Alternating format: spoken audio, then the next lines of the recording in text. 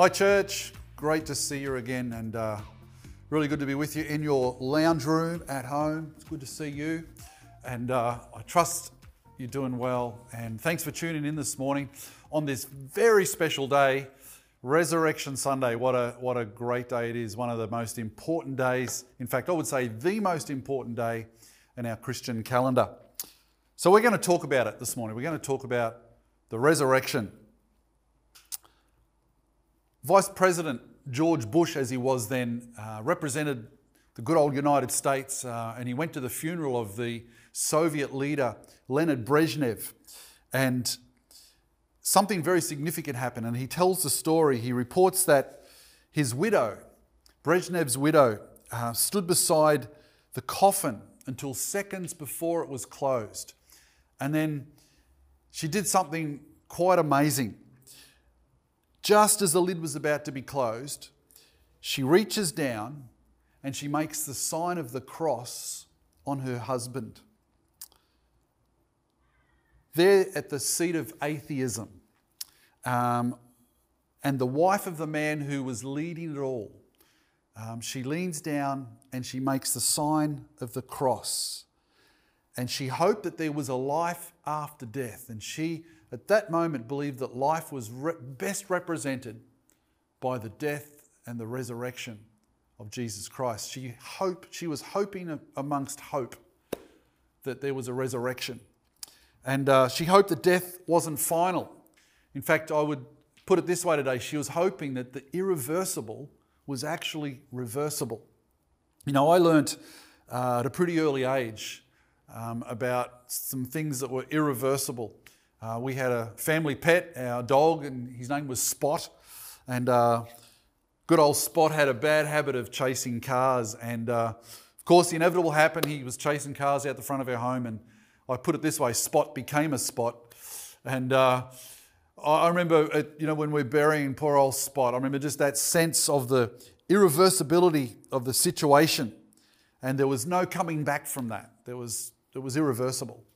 Well, today is Resurrection Sunday, and somebody who was dead came back to life. That's what Resurrection Sunday is all about. And Easter today holds out to us the awesome possibility that the reversible, the possibility of the reversible of the irreversible. And that not even death was final, not even death was the end. And even death itself could be reversed. And so the resurrection is the great hope of our Christian faith. In fact, our whole faith rests upon our belief in the resurrection. I would say that Resurrection Sunday is the most important day on the Christian calendar. You see, Christmas, Jesus was born. We celebrate the birth of Christ. Well, I did that. I was born. So were you. And my daughter's a midwife, and I believe it's a pretty common occurrence these days. People are born all the time. Good Friday, we've just remembered Good Friday, and it's about Jesus' death. Well, people do that all the time, right across the world. Every day people die. People are constantly dying, and one day I probably will too. And so there's nothing unique about being born and about dying. But Resurrection Sunday, there's something incredibly unique about the resurrection. Somebody who was dead coming back to life. You see, our faith is built upon the belief that Jesus Christ of Nazareth was born, he lived, and he died, but it didn't end there, but it was because on the third day he rose again. That's our firm conviction. And the resurrection is a belief that not grew up within the church over a long period of time. No, the church grew around the story and the account of the resurrection. It is the event. It's the event of Christianity.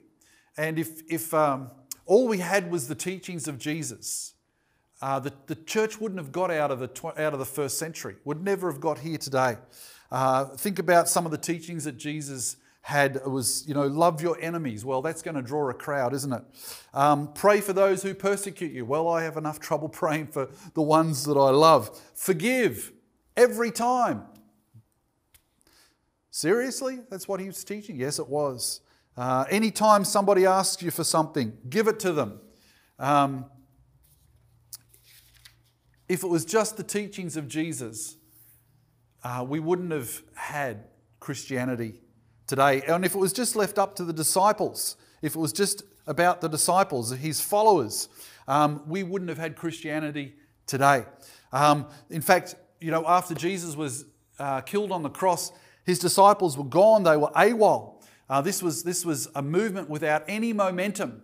But then the event happened. The resurrection took place. And suddenly they all come back.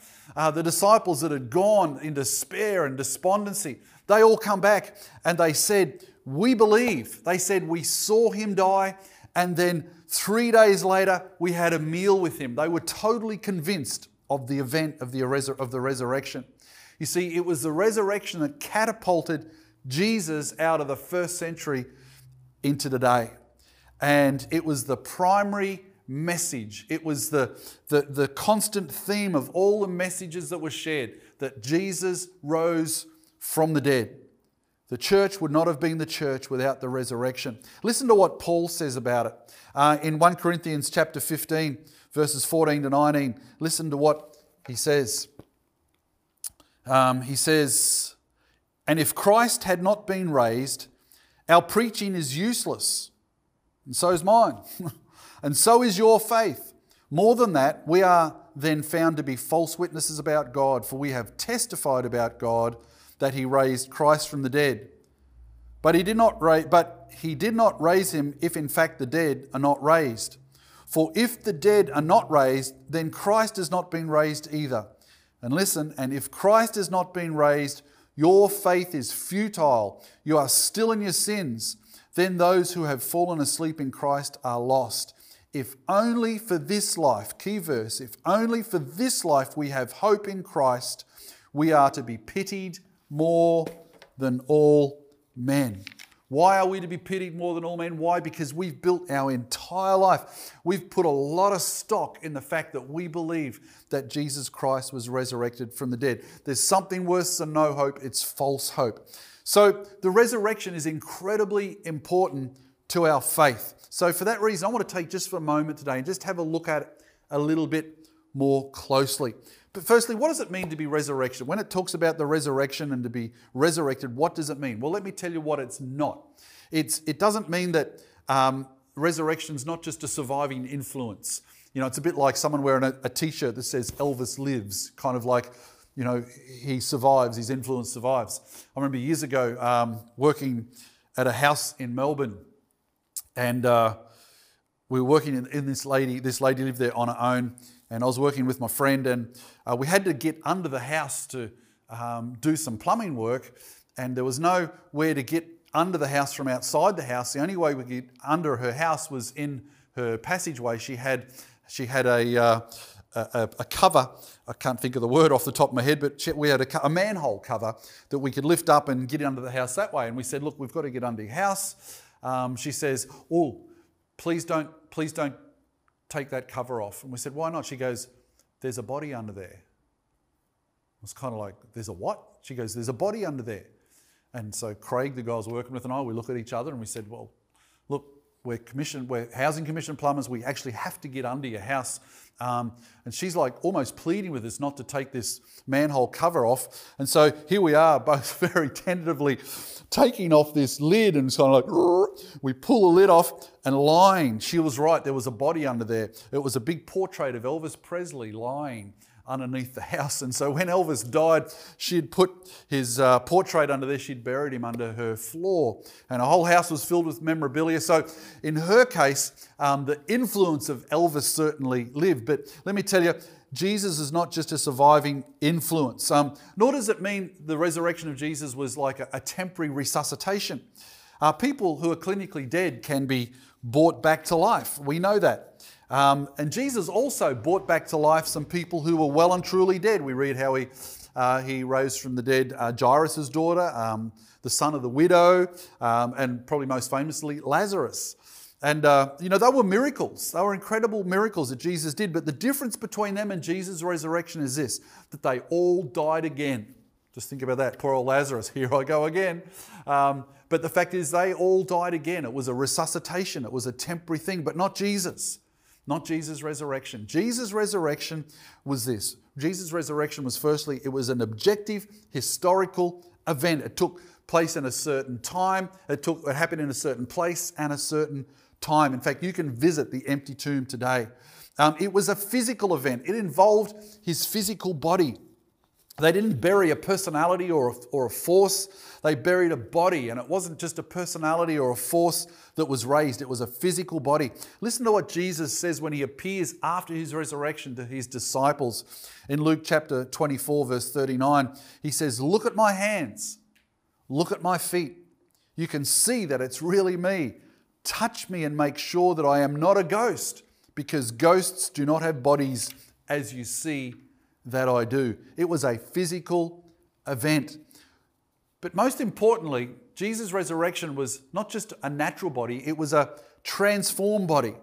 It had features, it was recognizable, but it was a transformed, glorified body. It was no longer a mortal body that would die again. It was an immortal, eternal body. So that is what the resurrection of Jesus was. So the question then we need to ask is, well, did it really happen? That's the main question here. Did it really happen? Because we have so much riding upon the resurrection that if you could disprove the resurrection ever happened, well, then basically you could discredit the whole Christian faith. And there's been people over the years that have tried, but one man particularly stands out. His name is Frank Morrison. He was an agnostic. He was a journalist. And he attempted to write a book refuting the resurrection of Christ, because that was his plan. He thought, if I can refute the resurrection of Christ, I'm going to silence the voice of Christians. So after much investigation, his opinion changed. And he actually became a believer in Jesus Christ. And this is how he describes what happened. And this is what he says at the preamble of his book. He says, "This study in some ways is so unusual and provocative that the writer thinks it desirable to state here very briefly how this book come to take its present form. In one sense, it could take no other, for it is essentially a confession, the inner story of a man who originally set out to write one kind of book and found himself compelled by the sheer force of circumstances to write another. It's not that the facts have altered, for they're recorded imperishably in the pages of human history, but the interpretation to be put on the facts underwent a change." And he wrote the book called Who Moved the Stone? And you can check that book out if you like. So he discovered, in his investigations, what he found actually convinced him instead of the fact that Jesus was resurrected. And here's what he discovered. He discovered that Jesus died on a cross, and he was dead. The Romans, he wasn't just unconscious. The Romans knew how to do crucifixions. He was dead. The body was taken down and it was put in a tomb. And when the body was then put in the tomb, there was a big stone that was rolled over the front of the tomb. And then over that stone was called the governor's seal, kind of like either chain kind of metal or big ropes that were kind of like embedded in the rocks and then joined with clay with the governor's seal. And to break the governor's seal was a very serious offence indeed. And then each side of the tomb there was guards, Roman guards, because Jesus had made claims that he was going to be resurrected, and the Jewish leaders, who were some of the main drivers that wanted Jesus to be killed on the cross, they wanted to make sure that this body did not disappear. And so then 3 days later, history records, not just the Bible, but all kinds of contemporary history reports and records that the tomb was empty. And so Morrison began to investigate how that could possibly have come about. And so he discovered, this is the way he went about it. He basically come to the conclusion there was three main interest groups, three ways that the body could have disappeared. The first were the Jewish leaders. They were one interest group. Now he looked at them, he soon discarded them because he thought they have no motive. In fact, it was against everything that they wanted. They wanted that body to stay where it was because that would have quelled the whole Jesus uprising who believed he was the Messiah. And so he put them to one side. And then there was the Romans. And as he looked at the possibility of the Romans, he decided too that they too had no motive. They were there as keepers of the upholding the laws of Rome. And for the Roman soldiers to even be involved in that wouldn't have been, they were guarding it on the risk of their own life. So he soon come to the conclusion that there was no way that the Romans would have moved the body. And then he come to the disciples and he thought, well, actually they would have a motive because they had followed this man for the last 3 years of their life. He had claimed that he made all kinds of claims about himself, and they could have thought, okay, we're going to get that body and we're going to show the world that this man was who he said he was. And so he began to think about them actually stealing the body of Christ. And so firstly, they've got to wait for the Roman guards to have a little snooze. And then while the guards are having their snooze, they go over and they shift the rock. And then they run into the tomb and they grab the body of Jesus. But no, wait, they don't just run with him all wrapped up in the linen as he was. They stop and they unwrap his whole body and put the linen back nice and neatly. And then they run off. And as he began to think about that, he thought it's absolutely ridiculous to think that the disciples would have stolen his body. But then he began to look at the disciples' lives. And then he thought there's a reason why the disciples wouldn't have stolen his body. Because did you know 11 of the 12 of those disciples went on and died for their belief. They died martyrs' death believing for their belief that Jesus was a resurrected Lord. They believed to the end. Now you might get one person dying for a lie, but to get 11 out of the 12, and the 12th guy, John, he died on an island called Patmos as a prisoner. So all the disciples basically gave their life for their belief that Jesus was resurrected. So in all of his investigation, he come to the conclusion that the only way that Jesus' body could have been removed from that grave was that he was resurrected supernaturally as Jesus said he would be. And here is actually what did happen. Matthew chapter 28 verses 1 to 10 records it. It says, after the Sabbath at dawn on the first day of the week, Mary Magdalene and the other Mary went to look at the tomb. There was a violent earthquake, for an angel of the Lord came down from heaven and going to the tomb, rolled back the stone and sat on it.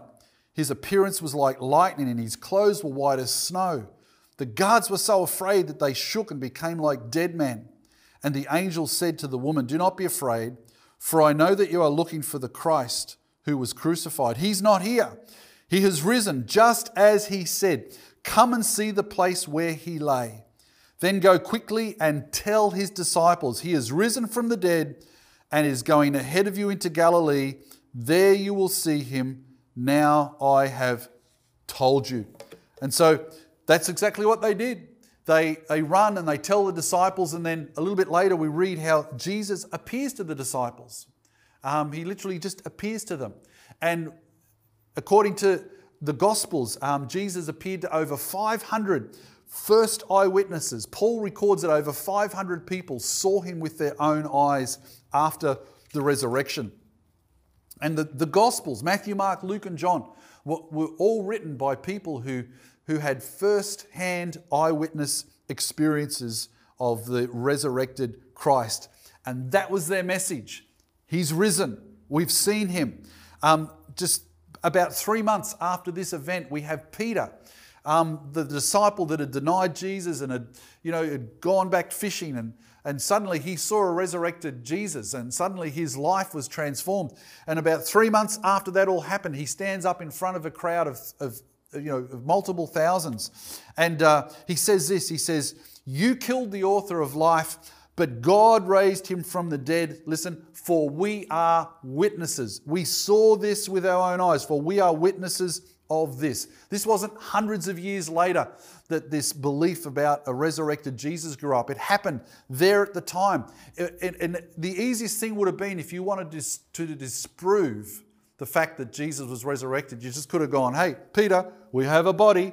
But no, they didn't.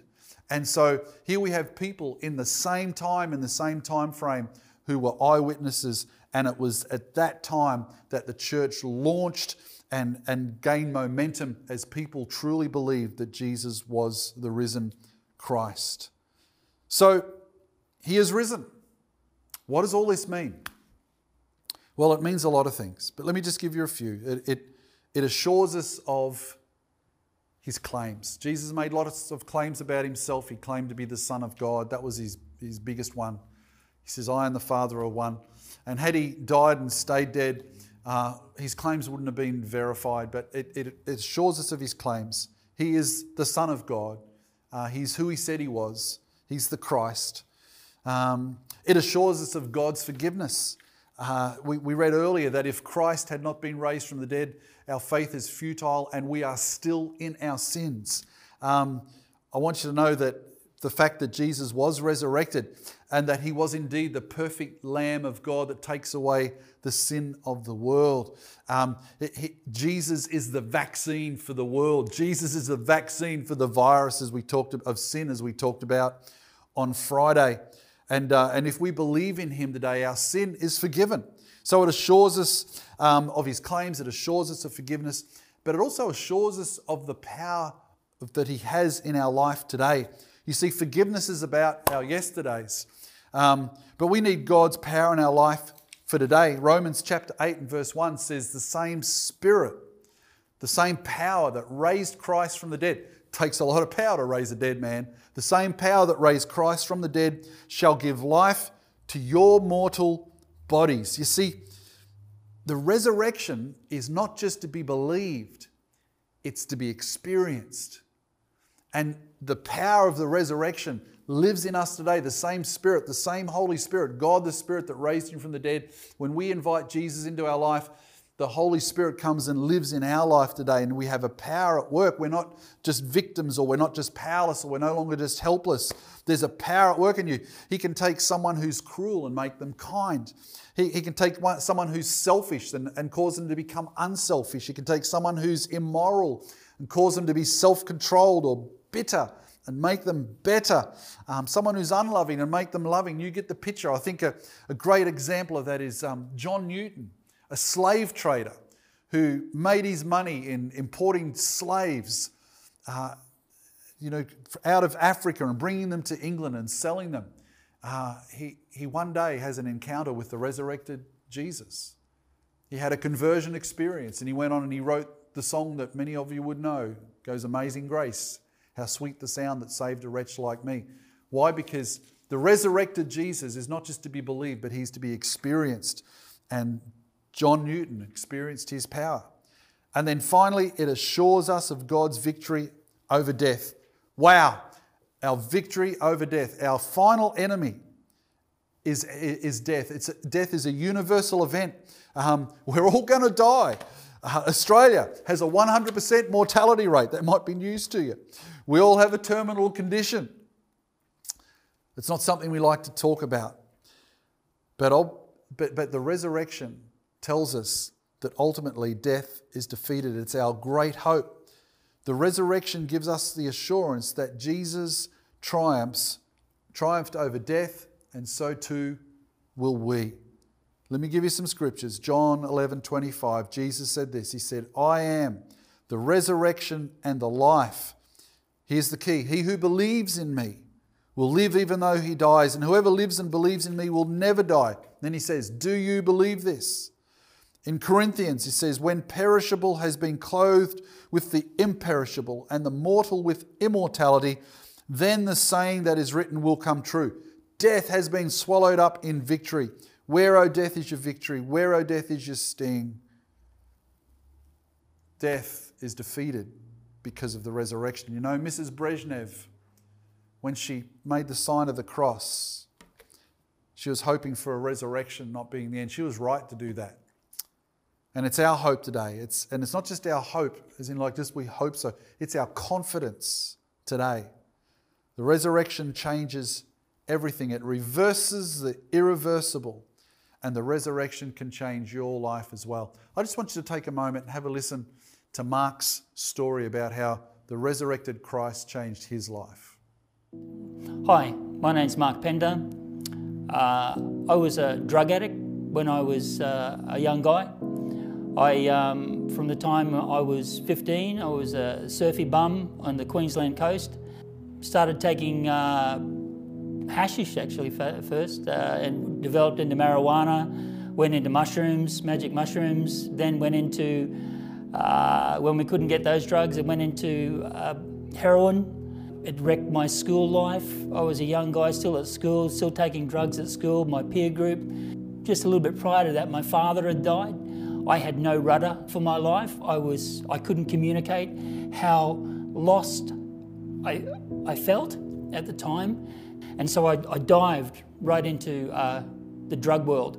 So at this period of time, in this massive confusion that what my life had turned out to be, Linda came back into my life, and an old ex-girlfriend, and she came and knocked on the front door and said, "Can I come and see you? I need to talk to you. I've got something to tell you." And we'd been on a little bit of a spiritual journey together, and spiritual hoo-hoos, and she started talking to me about Jesus. And the hackles on my back just went right up, and I just started hating her, and I don't know why I was doing that even. And she was looking at me and she'd changed. There was something about her in her eyes. There was a calm that she didn't have before. There was a peace around Linda that she didn't have before. She was full on. She said, "Can you come with me up to the Sunshine Coast and meet these people?" So anyway, we drove up to these people's farm, and I thought they were a cult, honestly, because they all had the same look in their eyes, this shiny, happy people look, shiny, happy people. And the kids had it, the Roger and Daphne had it, and I just thought they're all on a drug, but it's like a happy drug, and they were just so friendly and so nice. And Daphne pulled me aside and started talking to me about Jesus and said, "Have you read about being born again? John 3:3-3:7, unless a man is born again, he cannot see the kingdom of God." And I said, "Look, I was brought up in Anglican. I know all this, beep, and didn't even blink an eye that I swore."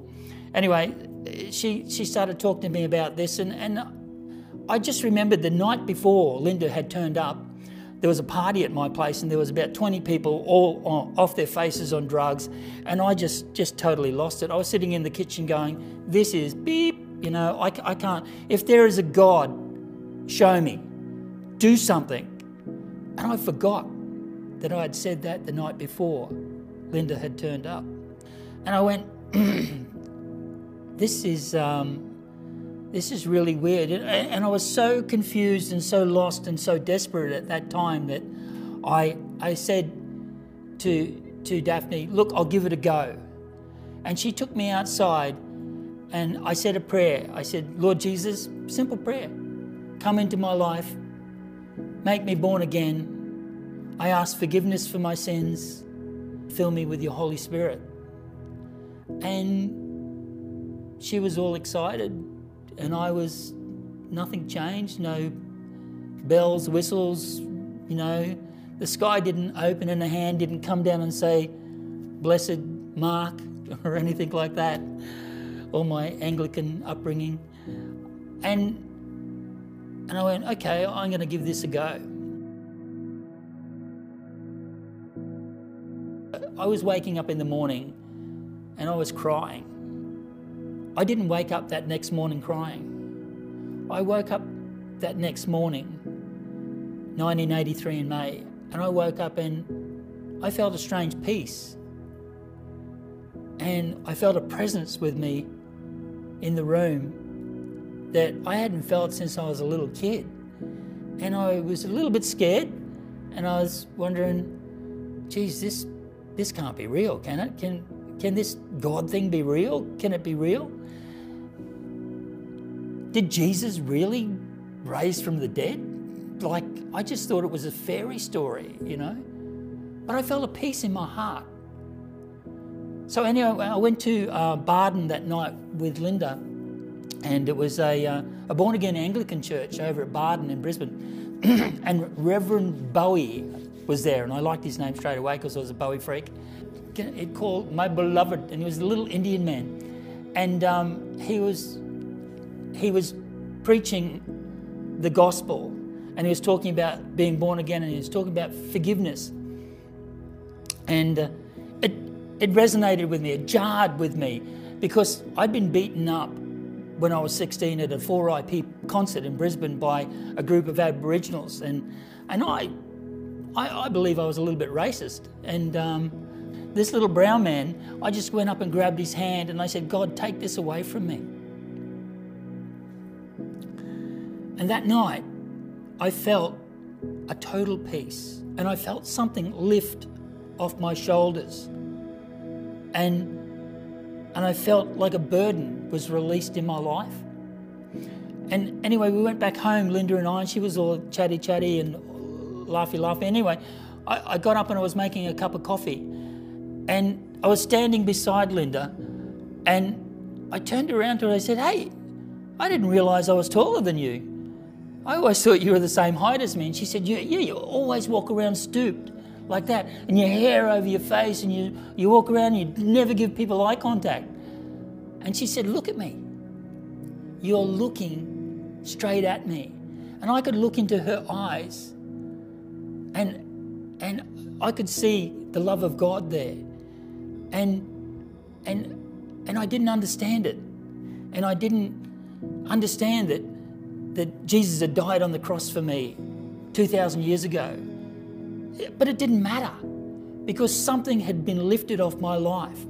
I never took drugs again. 9th of April, 1983 was the last time I had a shot of heroin. And my whole life changed. And there's one thing there's a scripture that in Corinthians, and if Christ has not been raised, your faith is futile and you are still in your sins.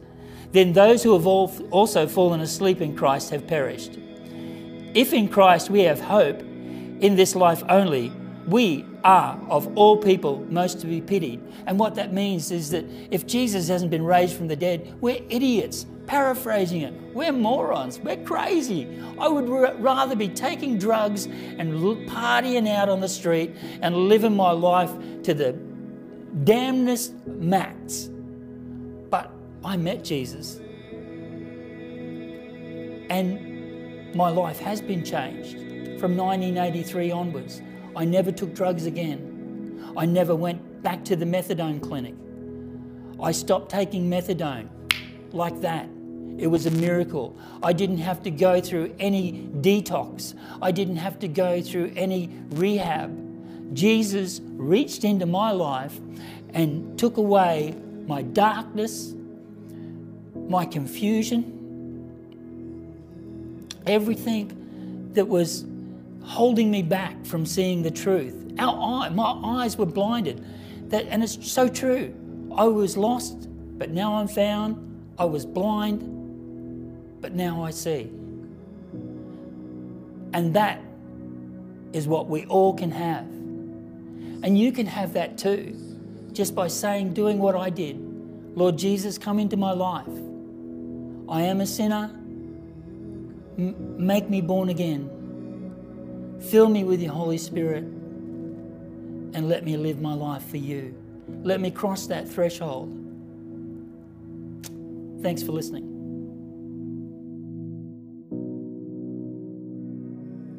Hey, thanks, Mark. What a great story that is.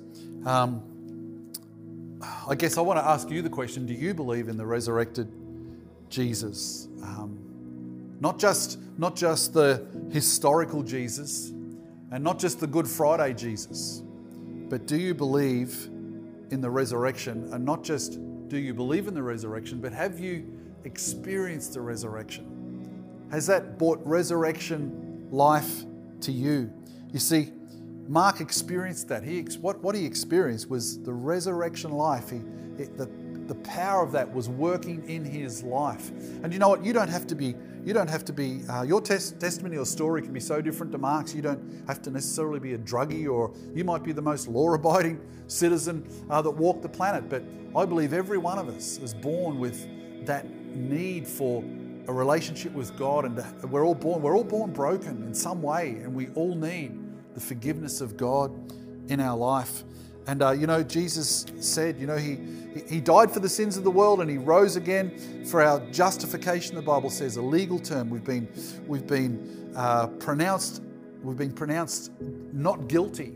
We're forgiven, and that's for you and I today. This is why Jesus died on the cross and why he rose again, so that we can actually be forgiven that we can be in relationship with God in heaven. And so you can do that just simply by asking Jesus into your life. It's a simple prayer, just like Mark said. You know, he prayed a prayer and never really heard any angels singing or a voice from heaven. But it's a prayer of faith, and it just simply is just praying. It goes a little like this, just, Lord Jesus, come into my life. And in fact, why don't you pray it now if you'd like to? Lord Jesus, come into my life. I need you to come in. I need you to forgive me of my sin. I want you to come and live in me. I invite you into my heart. Please come into my life and change me from the inside out. I believe in you. Be my Lord and be my Saviour. You know, Jesus said in Revelation, he said, I stand at the door of your heart and I knock. And anyone who hears my voice opens the door, I'll come in and have fellowship with them. And that's what that prayer was about. It's you saying, Jesus, I'm opening the door of my heart to you. And I pray today that if you prayed that prayer and you meant it, and I encourage you, there's a little button on your computer that simply says, you know, I want to receive Jesus. Just press that and someone will be in touch. And we just want to help you. Just find out a little bit more about that. We're not going to do anything weird or strange. We just want to help you with that wonderful decision. So, folks, thank God for the resurrection. What a wonderful thing it is. And I trust that. In fact, just before we close today, I just want to pray for all of us that you would know the power of the resurrection in your life today. You know, we're going through some difficult times, and I know for many of you it's really, really not easy at all. And I just want to pray today that the power of the resurrection, that same power that raised Christ from the dead shall quicken you, will give you strength and power today for you as you walk through this time. Father, I ask in Jesus' name for the power of God to be felt and known in the lives of your people today. God, people struggling in their health, people struggling in their finances, and people struggling in family relationships or conflicts or whatever the need might be today. Father, I pray that you would give them a power that they don't have in their own strength. Lord, that the resurrection power of God would be seen in their lives today. We receive your power. We thank you for the same power that raised Christ from the dead is dwelling in us today. And so, Father, let it be seen and evidenced, I pray, in Jesus' name. Amen. Well, God bless you. Thanks for joining us, and we'll talk again soon.